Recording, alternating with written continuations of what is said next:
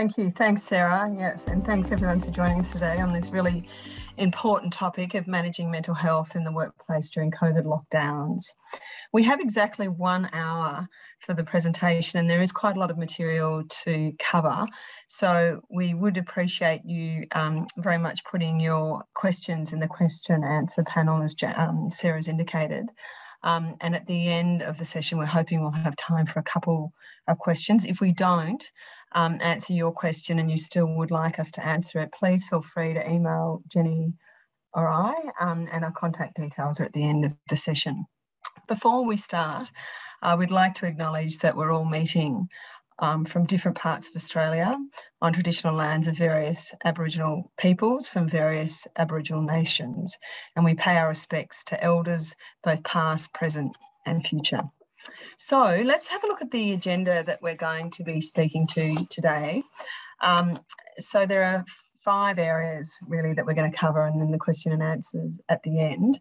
The first is, why is the topic important? And it is a very important one at the moment. It is indeed coming more and more important as we're hearing of more and more health issues, mental health issues in the workplace. The second is, how can employers identify workers who may need help? That's obviously a very challenging task for people that aren't necessarily trained in that skill. The third area is, what is your legal obligations as an employer in relation to mental health in the workplace? So Jenny's going to take you through that with setting the legal framework for your obligations. And then we're going to address how employers can manage mental health in the workplace. And we're going to provide a practical example there of a question that was recently asked of us by one of our corporate clients who had a very unwell employee or worker. And then the fifth area is how employers can maintain a positive workplace culture during lockdown. And as I said, then if we've got some time for some questions and answers, we will answer them. But let's set the context for the presentation. I think the images on the screen really represent what we're living with currently. Our screens are more populated than our streets. And our interactions with our work colleagues are no longer face-to-face, but they're by Zoom or by Teams. I think the initial transition to working from home was reasonably successful. Employers were interacting with their workers initially to see whether they're able to work successfully from home. So asking questions about whether they were set up ergonomically, whether the internet was working well, whether they had printing facilities, those sort of very practical questions. But a survey came out at the beginning of September that we were very concerned about, because it showed that of the employees or workers that were surveyed, 69% had not been contacted or approached by their employer for the employer to assess the mental health and wellbeing of those employees. So that was very concerning to us, that there's not those conversations happening as commonly as they should be happening. And we're going to go through and give some guidance about how best to have those conversations. For a lot of people working at home initially, it was very attractive. You know, we thought it was great being able to have some flexibility, perhaps spend some more time with our loved ones, perhaps even stay in casual clothes just all day. It was comfy and comfortable. But what we're hearing now, anecdotally, through clients directly and through psychologists that we often work very closely with, and through reports of organisations that deal with mental health, is that mental health issues are being very much exacerbated this time round.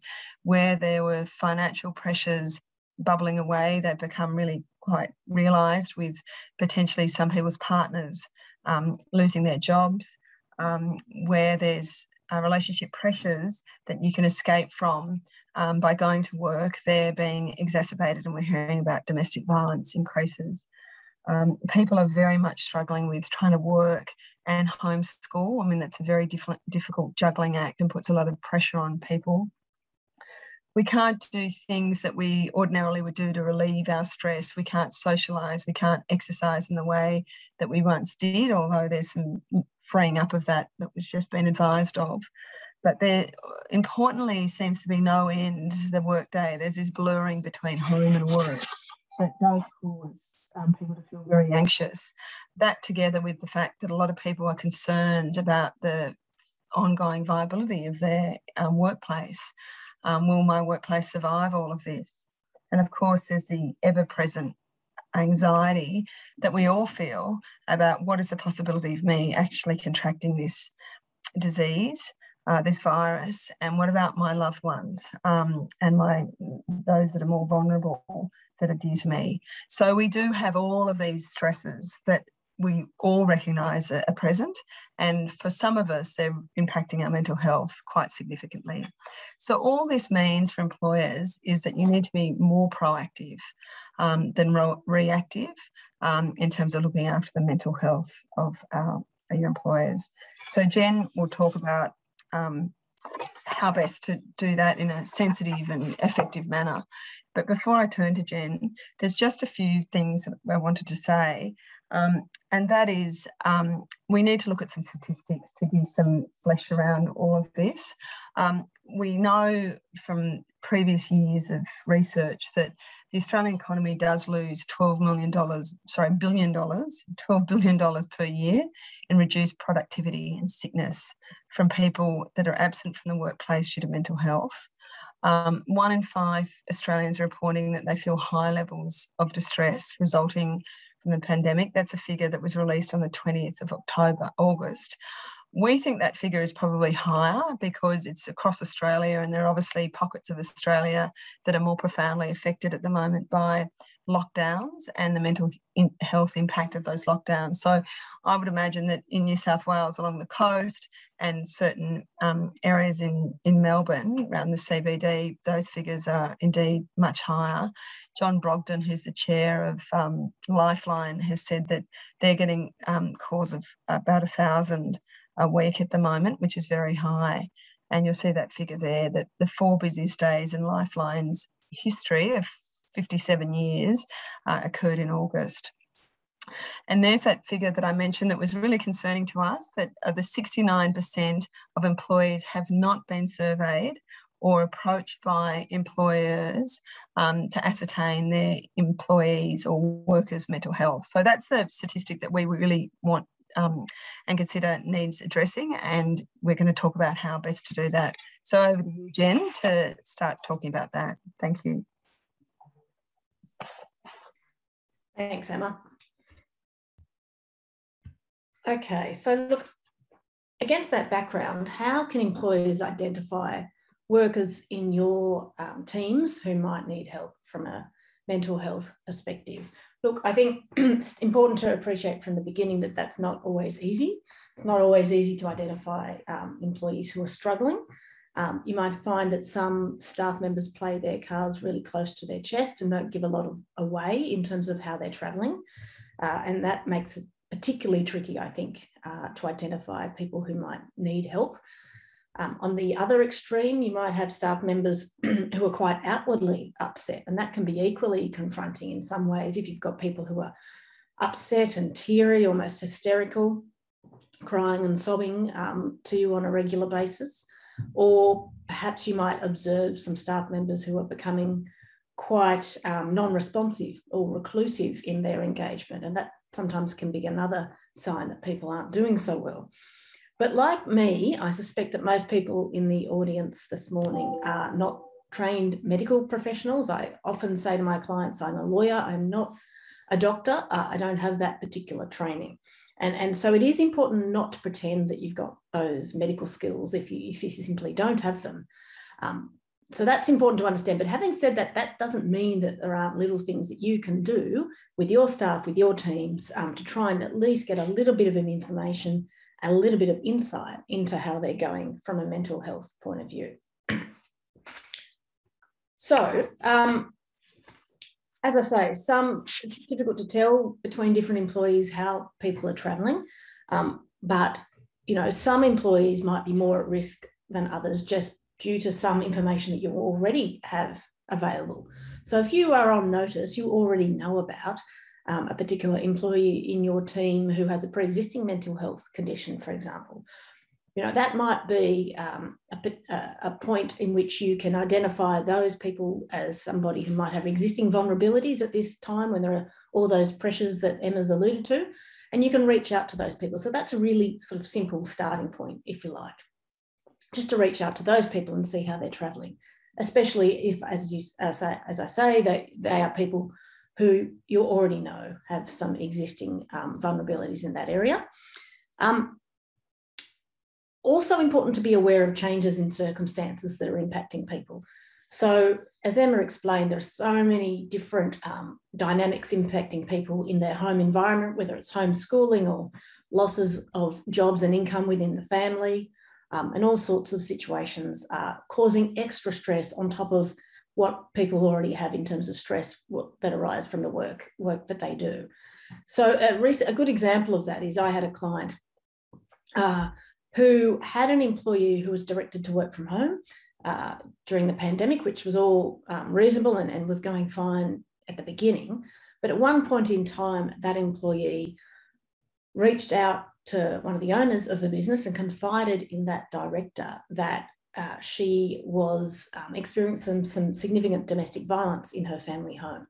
And now that she was directed to work from home and was home all of the time, that domestic violence was exacerbated and was becoming quite unbearable.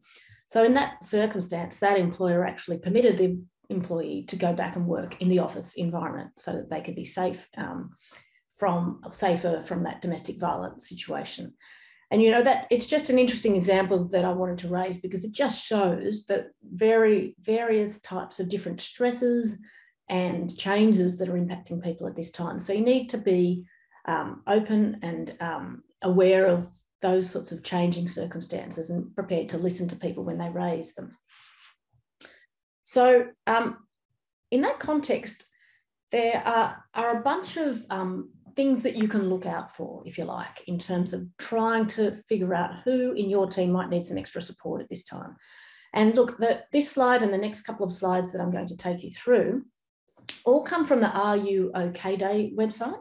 Some of you might remember it was Are You OK Day just recently, a week or 2 weeks ago now, I think. And they have on their website some really fantastic resources for workplace settings. And so I really encourage you to get on their website and have a look at them. But this is one of them. So from their website, they have this insight around, look, how can you tell from your observations who might need help? So if in the last couple of weeks you see in one of your team members any two of these changes in behaviour, then that should be setting off some red flags for you, if you like. So for example, changes in people's physical appearance. So people who might look really tired and really run down or might seem fidgety or more nervous than they would normally be. Those sorts of physical changes you should be keeping a lookout for as something that's signalling that they're not doing too well. Changes in people's mood is another area. So if people are irritable or snappy in a way that they're not normally, or they're perhaps reacting in a way more emotional way than the situation warrants, or are quickly getting angry and are not people who you would normally see get angry, again, those are just good little signs for you to think, look, something might not be quite right there. Changes in people's behaviour as well. So if people are withdrawn, as I said, are becoming reclusive or non-responsive, you need to keep an eye out for that. If people are finding it difficult to concentrate or really distracted, that's another signal that people might not be travelling well from a mental health perspective. And changes in the way that people express their thoughts is another one to keep an eye out for. So if people are really down on themselves and saying things like, oh, look, this is terrible, this is never going to get any better, or perhaps, I knew this would happen, they've really got it in for me. Those sorts of negative ways of speaking about situations is another sign. So if you've got a couple of those in combination, that I think would be enough for you to think, okay, look, I'm going to reach out to that particular staff member because I think they might need some extra support and I want to have a conversation with them. Now, in terms of having those conversations, again, these are resources from the Are You OK Day website. Be ready, be prepared, and pick your moment. They're just simple tips, but they're so important. So be ready means basically you need to make sure that you yourself are actually in a good headspace to have a conversation with another person about their mental health. So you need to be ready to listen. You need to have the time as is needed. So you need to not be on a time pressured situation. It can't be a conversation that you have with someone when you've got to run away at a particular time, because you can't always predict how long these conversations will go for. You've got to be prepared, obviously. You've got to realise that it's okay that you may not have all of the answers for that particular person. One of the most important things is just being prepared and able to listen, and also be prepared for the prospect that somebody might actually get upset during those conversations. As I said before, that can be quite confronting to be faced with somebody who's quite hysterical or really sobbing, but that's something, if you're going to reach out to somebody who may not be travelling well, you've got to be prepared for. And obviously pick your moment. You've got to think about what's the best time of the day, when have you got the most time, and make sure that that's a good moment for you, but also a good moment for the staff member. How do you ask the question? Again, Are You OK Day resources have some great tips and suggestions around this. And open questions are really the key. So you want to be asking, open questions, just like, how are you going? Is a simple one, obviously. Or I've noticed that you seem really tired lately. How are you travelling? Just an open question that allows the person to then explain from their point of view what's going on. And then from there, really the most important thing, as you could imagine, is just the ability to listen. That, I would say, is probably the single most important skill if you're going to reach out to somebody and speak about their health and wellbeing. So listening, make it clear that you take what they're saying seriously. Don't interrupt them. Make sure they have time to get their thoughts out, even if that takes them a little bit of time. And the other aspect of it is when you're closing out the conversation, when it's coming to an end, I think the suggestion is that it's really important to have something that you can encourage by way of an action point. So talk to the person about, well, what do you want to happen after this? What's the first thing we can do as a next step coming from this conversation? So it's both that aspect of listening, but then also having some action point. And then checking in is another important aspect. You don't just have this conversation, walk away and never raise it again. You've got to circle back to the staff member in a week or a few days' time and regularly touch base. So some do's and don'ts around this. So encouraging things to say, you're not alone. That's a perfectly legitimate comment to make and is very supportive. How can I help you? How can I help out? Those are good comments to make. Don't say, interestingly, I think the resources say that you don't say, I know what you're going through. And I think some people might be surprised that that's the suggestion, because, people might think, well, this individual might be assisted to know that I've been through something similar to what they are now going through. And that on one level makes sense. But I think the idea behind these conversations is to remember that the conversation is about the other person. It's not about you. It's not about your experience, even if it's similar. So try and hold back from making comments of that nature. And obviously, comments like, look on the bright side, or she'll be right, or you'll get over it, or those sort of dismissive comments are not helpful. So steer clear of those. So look, as I say, those are just some of the resources from the Are You OK Day website. We've got some other resources included on the slides towards the end that we'll point you towards, but definitely hop on the website for Are You OK Day. There's some great stuff there. All right, so now that we've talked about some tips in terms of getting information from your team about how they're travelling from a mental health point of view, we wanted to take you through your legal obligations. So we want you to make sure that following this webinar, you've got a broad understanding of what that legal framework is that comes into play when we're talking about people's mental health. So look, it won't come as any surprise to anyone to be told that the starting point for the legal framework is the work health and safety legislation. And the purpose of the work health and safety regime, obviously, is to make sure that people have a safe place to work.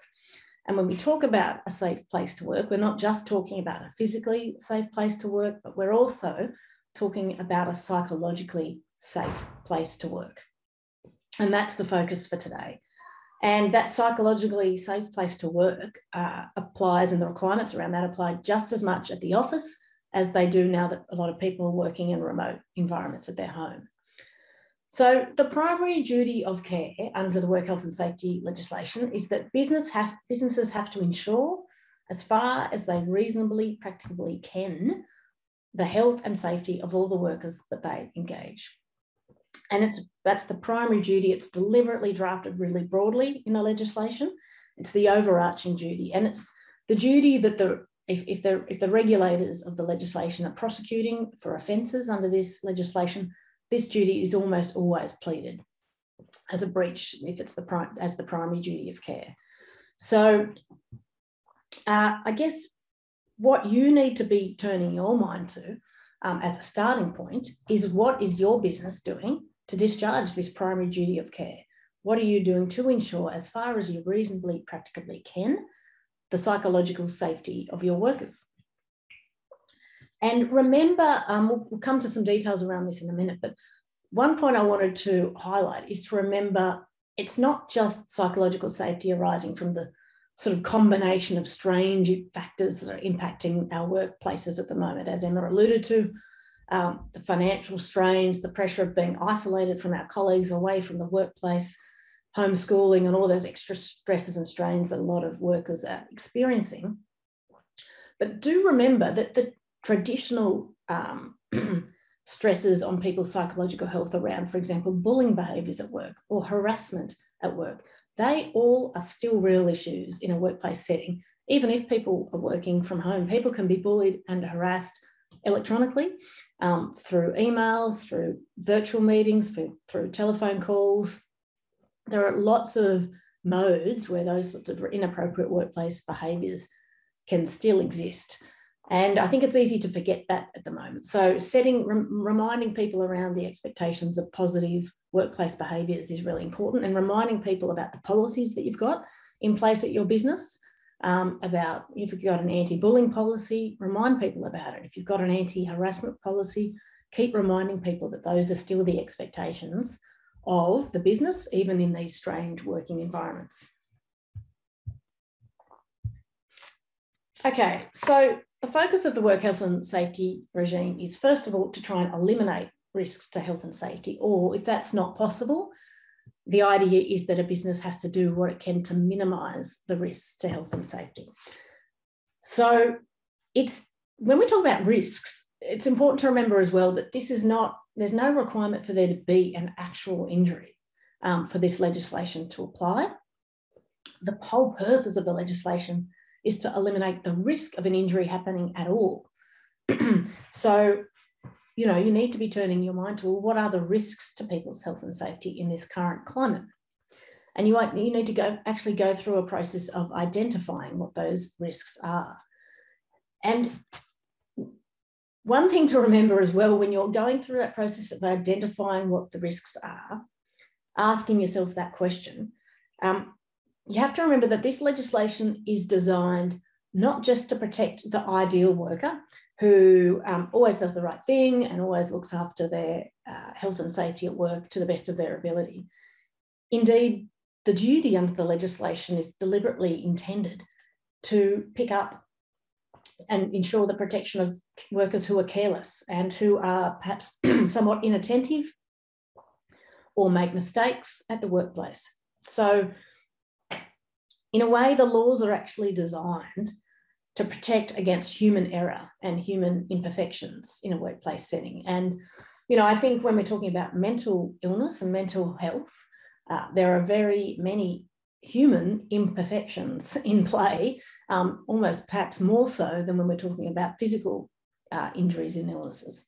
So, particularly I think in the Australian workplace culture, or just in our society generally, I don't think as a society in this country we're particularly sophisticated or good at talking about mental health, each other's mental health with each other. There's still, unfortunately, a degree of stigma for a lot of people attached to mental illness and about talking to it with other people. We just don't talk about it much. We're not particularly good at identifying those issues for each other, which is a shame, but I think that we have to face up to that being the reality. And so you can't assume that your workers are necessarily going to be making the best decisions for their own mental health. You can't assume that they're sitting in their home office, in their home work environment, making good decisions about their mental health or making the best judgments about what's good for them in this current climate.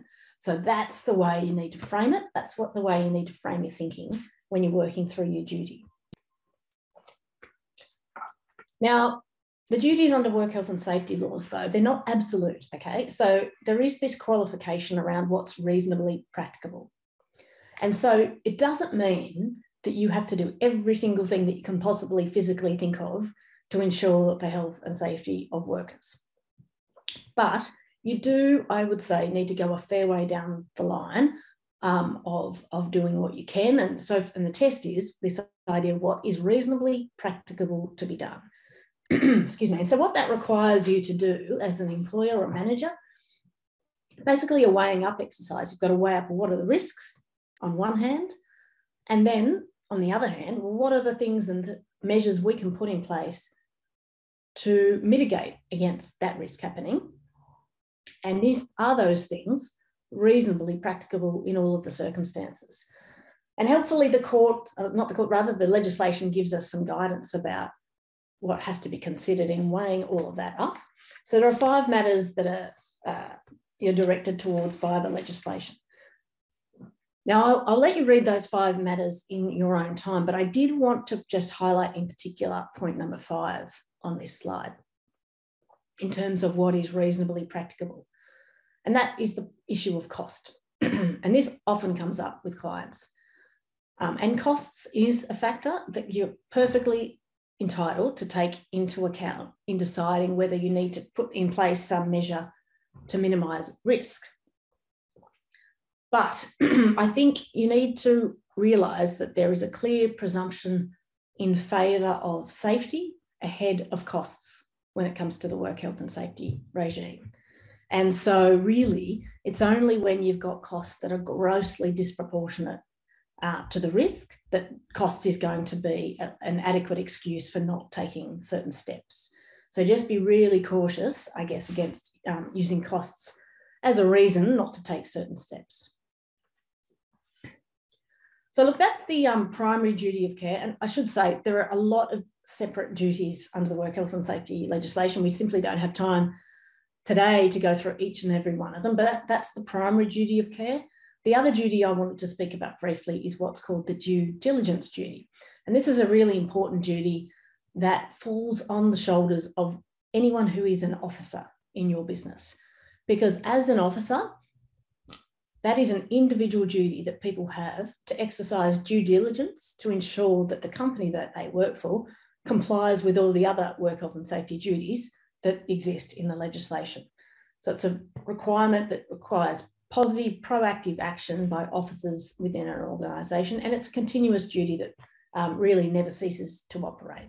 And when we're talking about officers, obviously that picks up anyone who's a director of the business, but it also picks up senior managers. Typically, I mean, it depends on the business, but typically CEOs, COOs, CFOs, senior general managers, people in that sort of high-level managerial role will normally get picked up and be included in the definition of an officer. So what it really requires you to do if you're in one of those positions or if you're advising your business about compliance with this duty is to take proactive steps. So I think, historically work health and safety legislation was very reactive in nature. If you go back 20 years, the work health and safety legislation was all about geared towards reacting to an incident. So there'd be an accident at a work site, the work health and safety legislation and the regulator would come in, investigate it, and the focus was on going forward, what can we do to make sure this doesn't happen again? The legislation has been overhauled and it now is sort of flips that whole idea on the head. And the whole idea now is to be proactive. So to get things in place as much as you possibly can to avoid those incidents ever happening. And that's really the expectation around the due diligence duty. So you've got to be really interested in health and safety. If you're an officer, you've got to be inquisitive about it. You've got to have it sort of mainstreamed effectively as part of your regular decision-making considerations. It should be a regular agenda item at meetings. And you've got to really make sure that they're not just positive, proactive steps that are being taken, but also that there's a process of checking, like auditing those steps to make sure they're working. So it's quite an important role that officers now play. Okay, so as I said, that's really just the two duties under the work health and safety regime that I thought were the key ones that we ought to touch upon for this afternoon. The next thing I wanted to speak about was disability discrimination. Now, this is an area that comes up quite a lot when we're talking about mental health of workers at the workplace. And so when we're talking about disability discrimination, it's the Disability Discrimination Act federally. We've got anti-discrimination legislation in all the states and territories across the country. Now, I've just mentioned there the Anti-Discrimination Act in New South Wales, where I operate, but there's equivalent pieces of legislation across all the states and territories. And of course, there's the Fair Work Act that also prohibits adverse action based on a person's disability. So in terms of understanding this aspect, there are two forms of discrimination. There's direct disability discrimination and indirect discrimination. So I'll just briefly explain how those two different types of discrimination work. So direct disability discrimination is probably something that you're all familiar with already, but it is quite simply when somebody is treated less favourably or when someone is treated adversely because of a disability that they have. And when you look at the definition of disability in the legislation, it's a quite broad definition. So it includes a disorder, an illness or a disease that affects a person's thought processes, their perceptions of reality, their emotions or judgment, or that results in disturbed behaviour. So when you think about that definition, you can see quite readily how almost all varieties of mental illness would fall within that definition.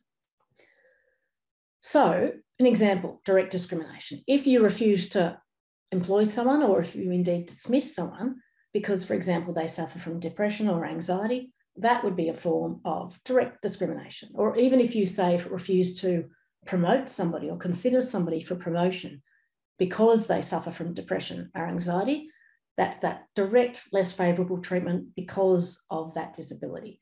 Now, we'll come in a moment to talking about inherent requirements and adjustments and the like, but that's just to illustrate the way direct discrimination operates. Now, indirect disability discrimination is a little bit different and not always that easy or straightforward to identify. So indirect disability discrimination happens when a business imposes some sort of a policy perhaps across the business or a practice or a condition or requirement. And even though that policy or condition might seem quite neutral and fair enough on the face of things, when you have a look at the way it actually operates in practice, people who have a disability are not able to comply with that requirement or condition because of their disability, and therefore that has the effect of disadvantaging them because of their disability.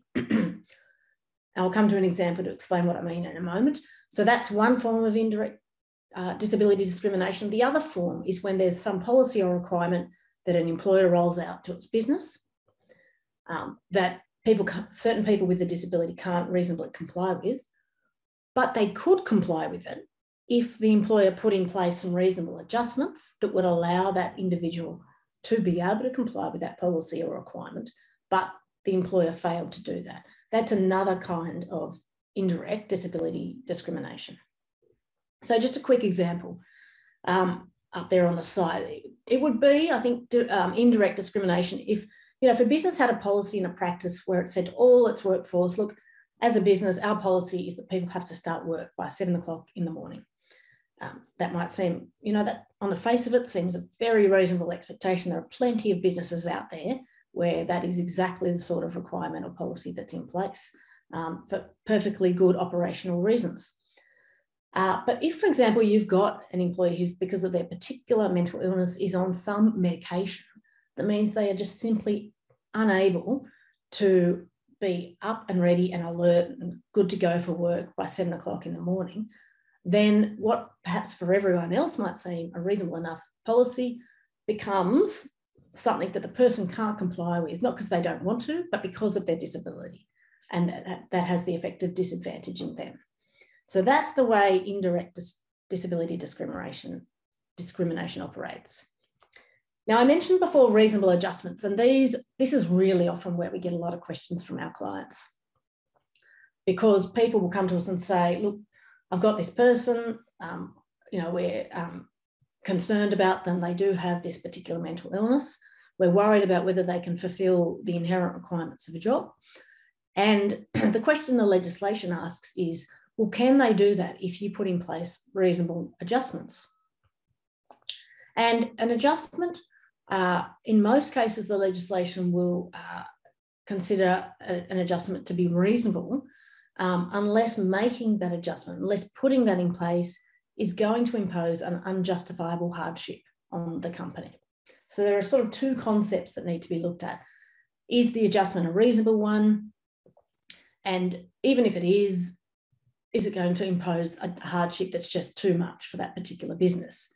And it's important to point out that the onus is very much on the employer to prove in any particular case that an adjustment is going to be too much of a hardship for them.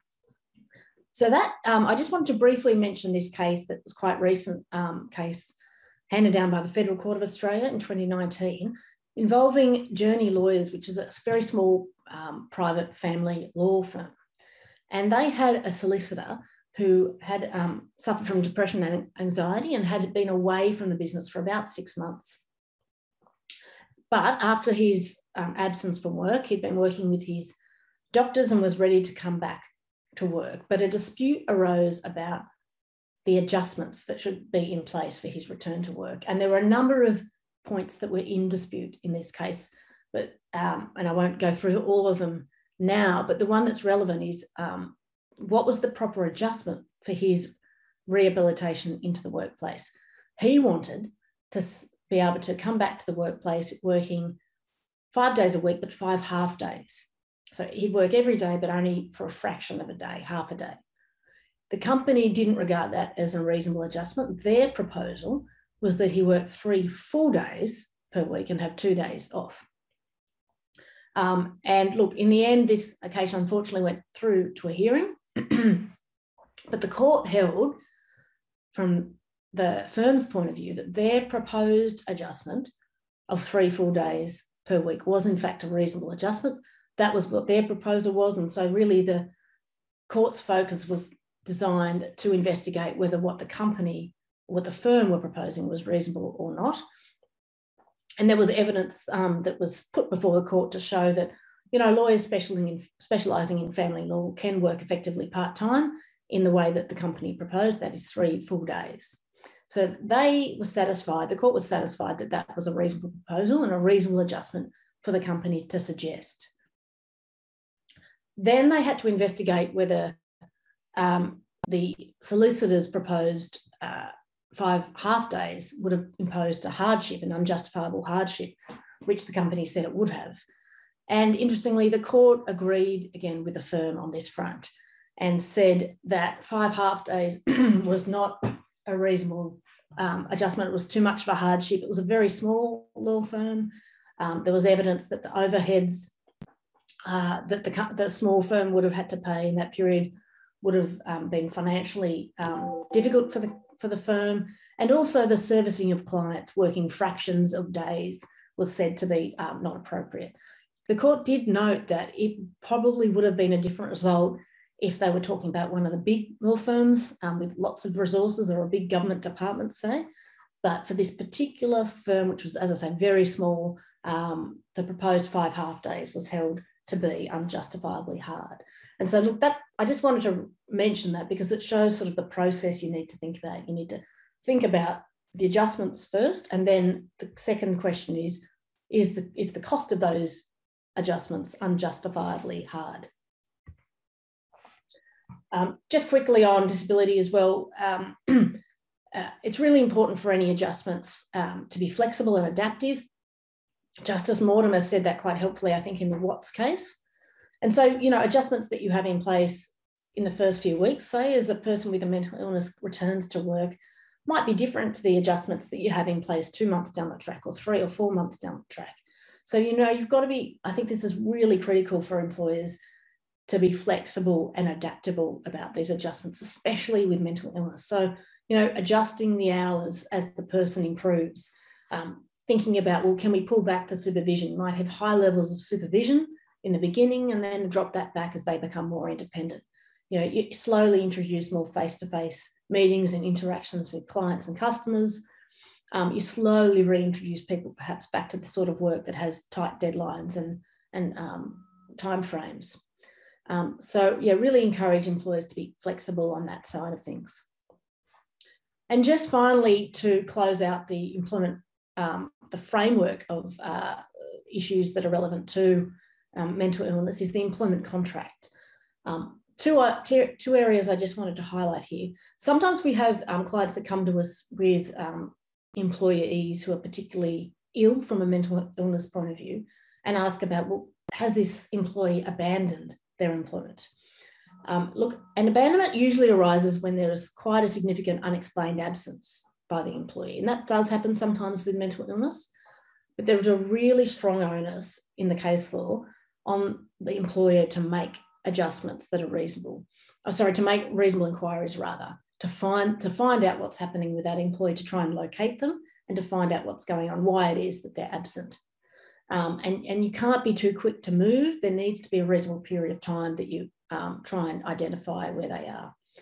But it does exist. Sometimes there will be an abandonment, which is basically a repudiation of the employment contract. So there are times when abandonment is something you can call upon, but I would say to employers normally to use that pretty cautiously. And the same with frustration of the employment contract. It's pretty rare. It happens sometimes, but you've really got to have a significant event that fundamentally changes the employment contract. And so a significant psychological incapacity sometimes will happen that purely makes the performance of the contract impossible. That can happen. So these are sort of things that are available, if you like, in more extreme cases in terms of the way that the employment contract operates, but very much an area to exercise significant caution about. So look, I guess having set the legal framework, I just hand back to Emma, who's going to talk about how that's going to work in some more practical settings. Thanks, Jen. Yes, so look, applying that legal framework that Jen has taken you through, we're going to use a practical example of a question that was put to us by a corporate recently. And that question involved a very ill, or what the corporate was concerned about, a particular employee who was exhibiting a sign of mental illness. So that employee, in the case that the corporate was inquiring about, concerned an EA who was attending Zoom meetings looking very dishevelled. In one case came in her nightgown and then would go AWOL for many hours in the day. They didn't know where she was. She was working very irregular hours from 2 and 3 in the morning. And they called the employee's husband and asked whether the employee was okay. And he said, no, she wasn't. She was very unwell. So that then formed a framework for us giving advice and giving some step-by-steps as to what the employer should do. So the first thing the employer should do with anyone who's suffering mental health and it's been exhibiting in the workplace, but there's been no conversation about it, is to have a very gentle, informal conversation with the employee. Of course, as we go through this, no one case is going to fit every situation, so you will have to adapt and change. But definitely approach the conversation with compassion and concern and without judgment. Obviously, the employer will be very concerned about the wellbeing of the employee, but equally they'll be concerned about how they're going to deliver the product, how they're going to service clients. And so they'll have more commercial concerns as well as the concerns about the wellbeing. So gently suggest that the employer worker doesn't appear their normal self, and perhaps if they say, oh, I don't know what you mean, you can give some examples, arriving late, working irregular hours, those sort of things. Definitely avoid comments about physical looks, the dishevelled comment that I made. Definitely avoid that. That is not appropriate to be putting to someone who is unwell. And say, look, as an employer, you're not qualified to opine on these things, that you're not medically qualified. So you do need some guidance and direction from a medical advisor. And ask whether they're seeing somebody. Are you seeing a GP or a psychologist? And see what they say.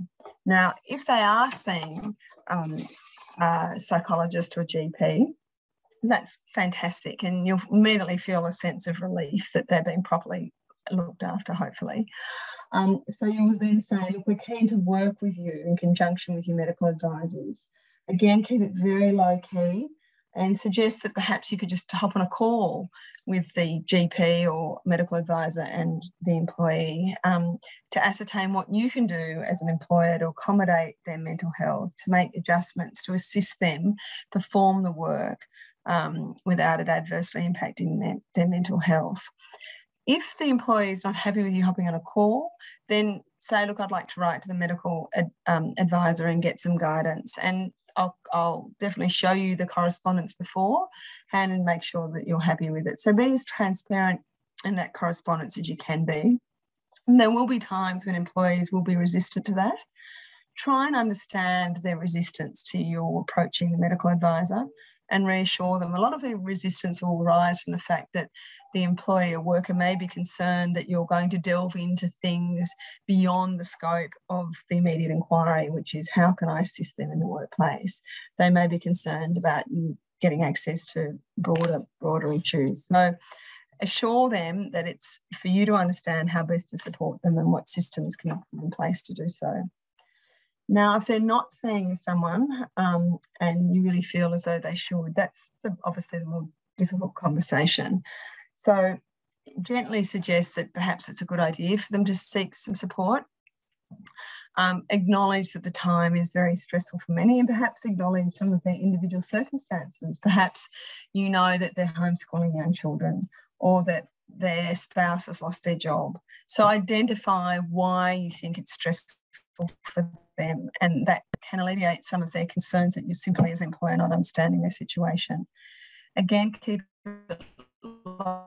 Okay, sorry everybody that Emma is having some internet connections at her home, which has never happened before, so I really apologise for that.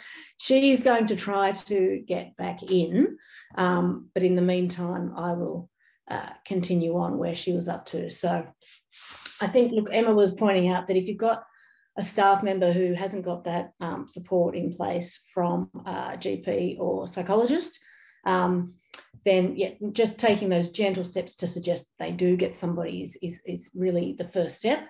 And it's a stressful time. You've got to be aware of that for people. Keep it low key, but open up that dialogue and that conversation with the staff member to see if you can, in a consultative and cooperative way, encourage them to get the support from a medical professional that they need.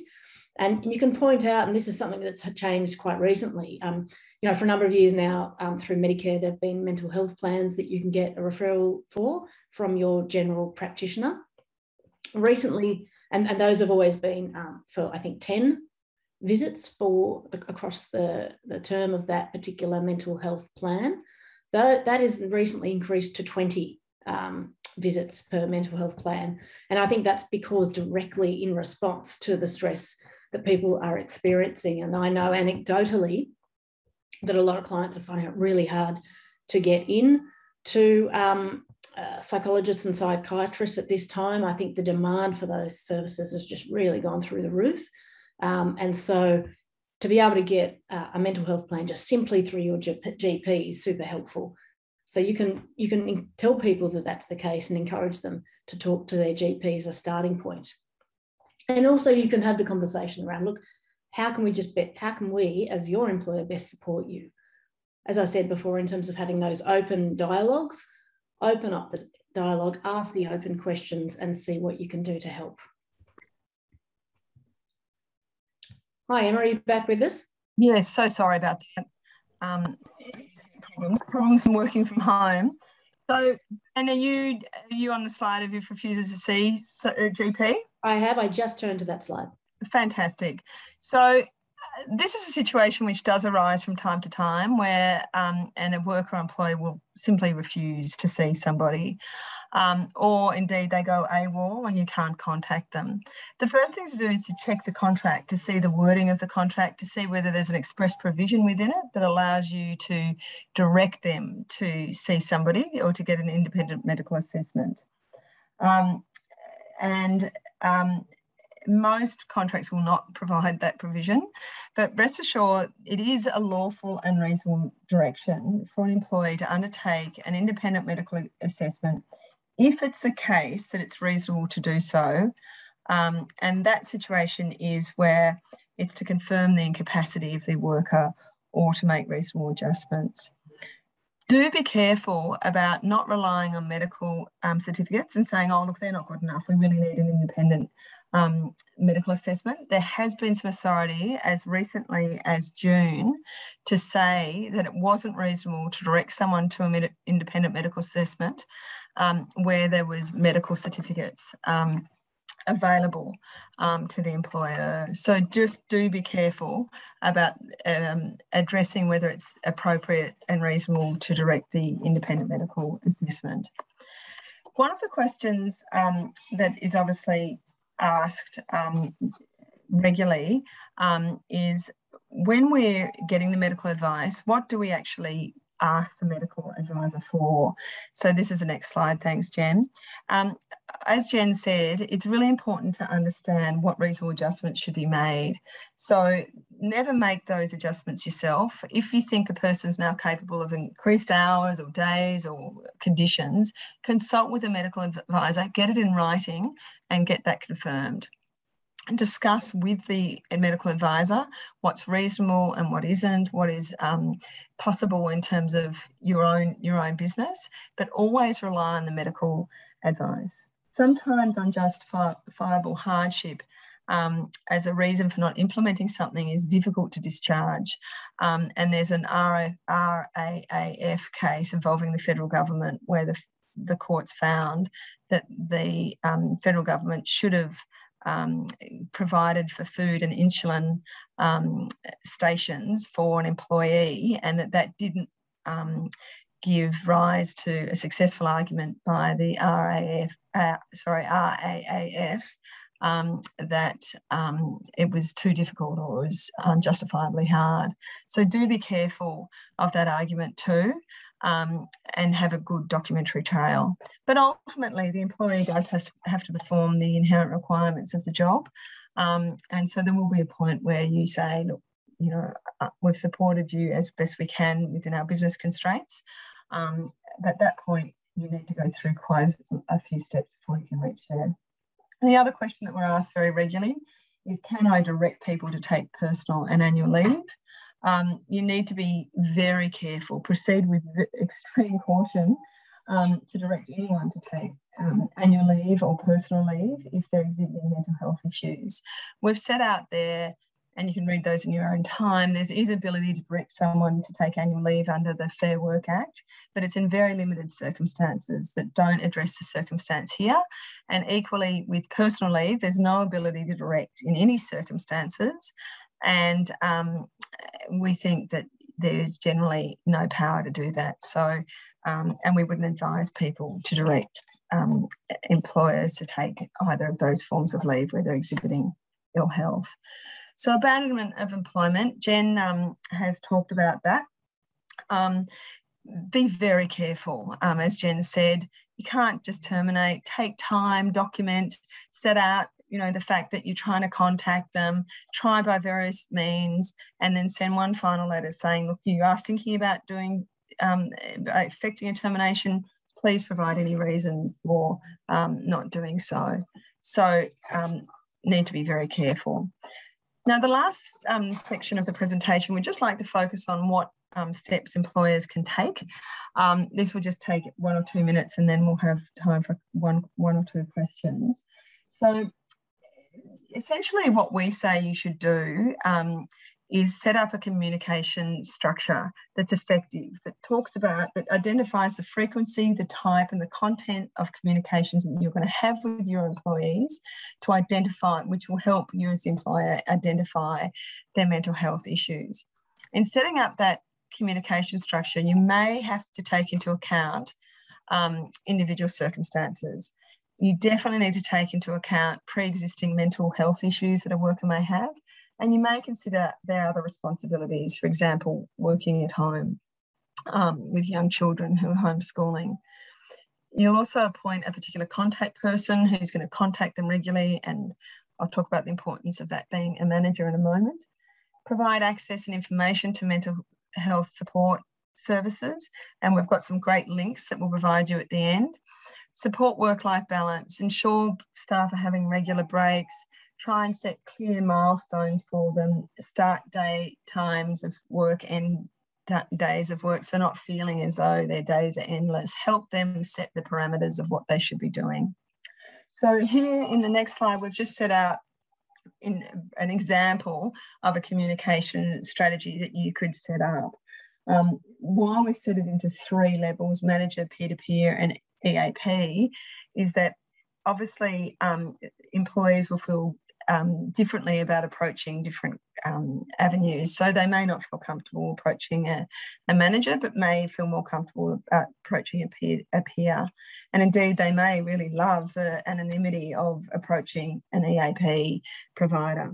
But what we are saying, and very clearly, is that to discharge your work health and safety obligations, managers do need to engage. They can't just pass over and abrogate responsibility to peers. They do need to engage with their employees to see how they're going.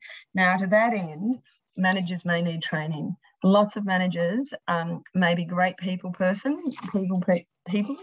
really interact well, that are able to elicit conversations and information. Others will not have the same skill base. So what steps can you take immediately? These are things that we've done in our own workplace. Have regular team meetings, undertake surveys regularly with staff, perhaps not weekly, but regularly. And we have our HR person contact our staff as well as the managers, and do lots of virtual social activities, morning tea. For Are You OK Day, we had our morning tea arrive at our homes, and then we met with very small groups of colleagues so that it was conducive to conversation. We've also had a bingo night, and there's been an art night too, and with food being delivered. So they were great bonding experiences. So you can always create things like that. So just finally, here's the resource pages that we think would be useful for you to have a look at, and perhaps be circumspect about forwarding these to your employers, because you don't want to overwhelm them. Perhaps just choose 1 or 2 key sources that you think are particularly useful. So I note the time. It is just a little over 12:30. Jen, perhaps we've got time for just one question? Yeah, there are a couple of great questions, but I thought we should probably address in the chat box. Belinda Bennington has raised with us a serious matter. Unfortunately, they at their workplace had a worker who attempted suicide and was hospitalised as a result of that, apparently only to be let out by the hospital the next day, return to work, only to try again in the aftermath of being released from hospital. Now, Belinda mentioned that they sent that worker to the doctor for a clearance, which I think is a perfectly legitimate step to take. But, you know, in terms of what we've been speaking about in this webinar, I mean, if you think about the work health and safety duties that you've got and weighing up the risks versus the measures to take, you know, with mental illness, it's true that suicidal ideations and attempted suicide is a potential risk, but unfortunately is a real risk and a reality to be guarding against as people's mental health deteriorates in these times. So you've got, I think, a fair amount of scope to take some significant steps to mitigate against that risk. And I guess a significant responsibility to take some steps to mitigate against that risk.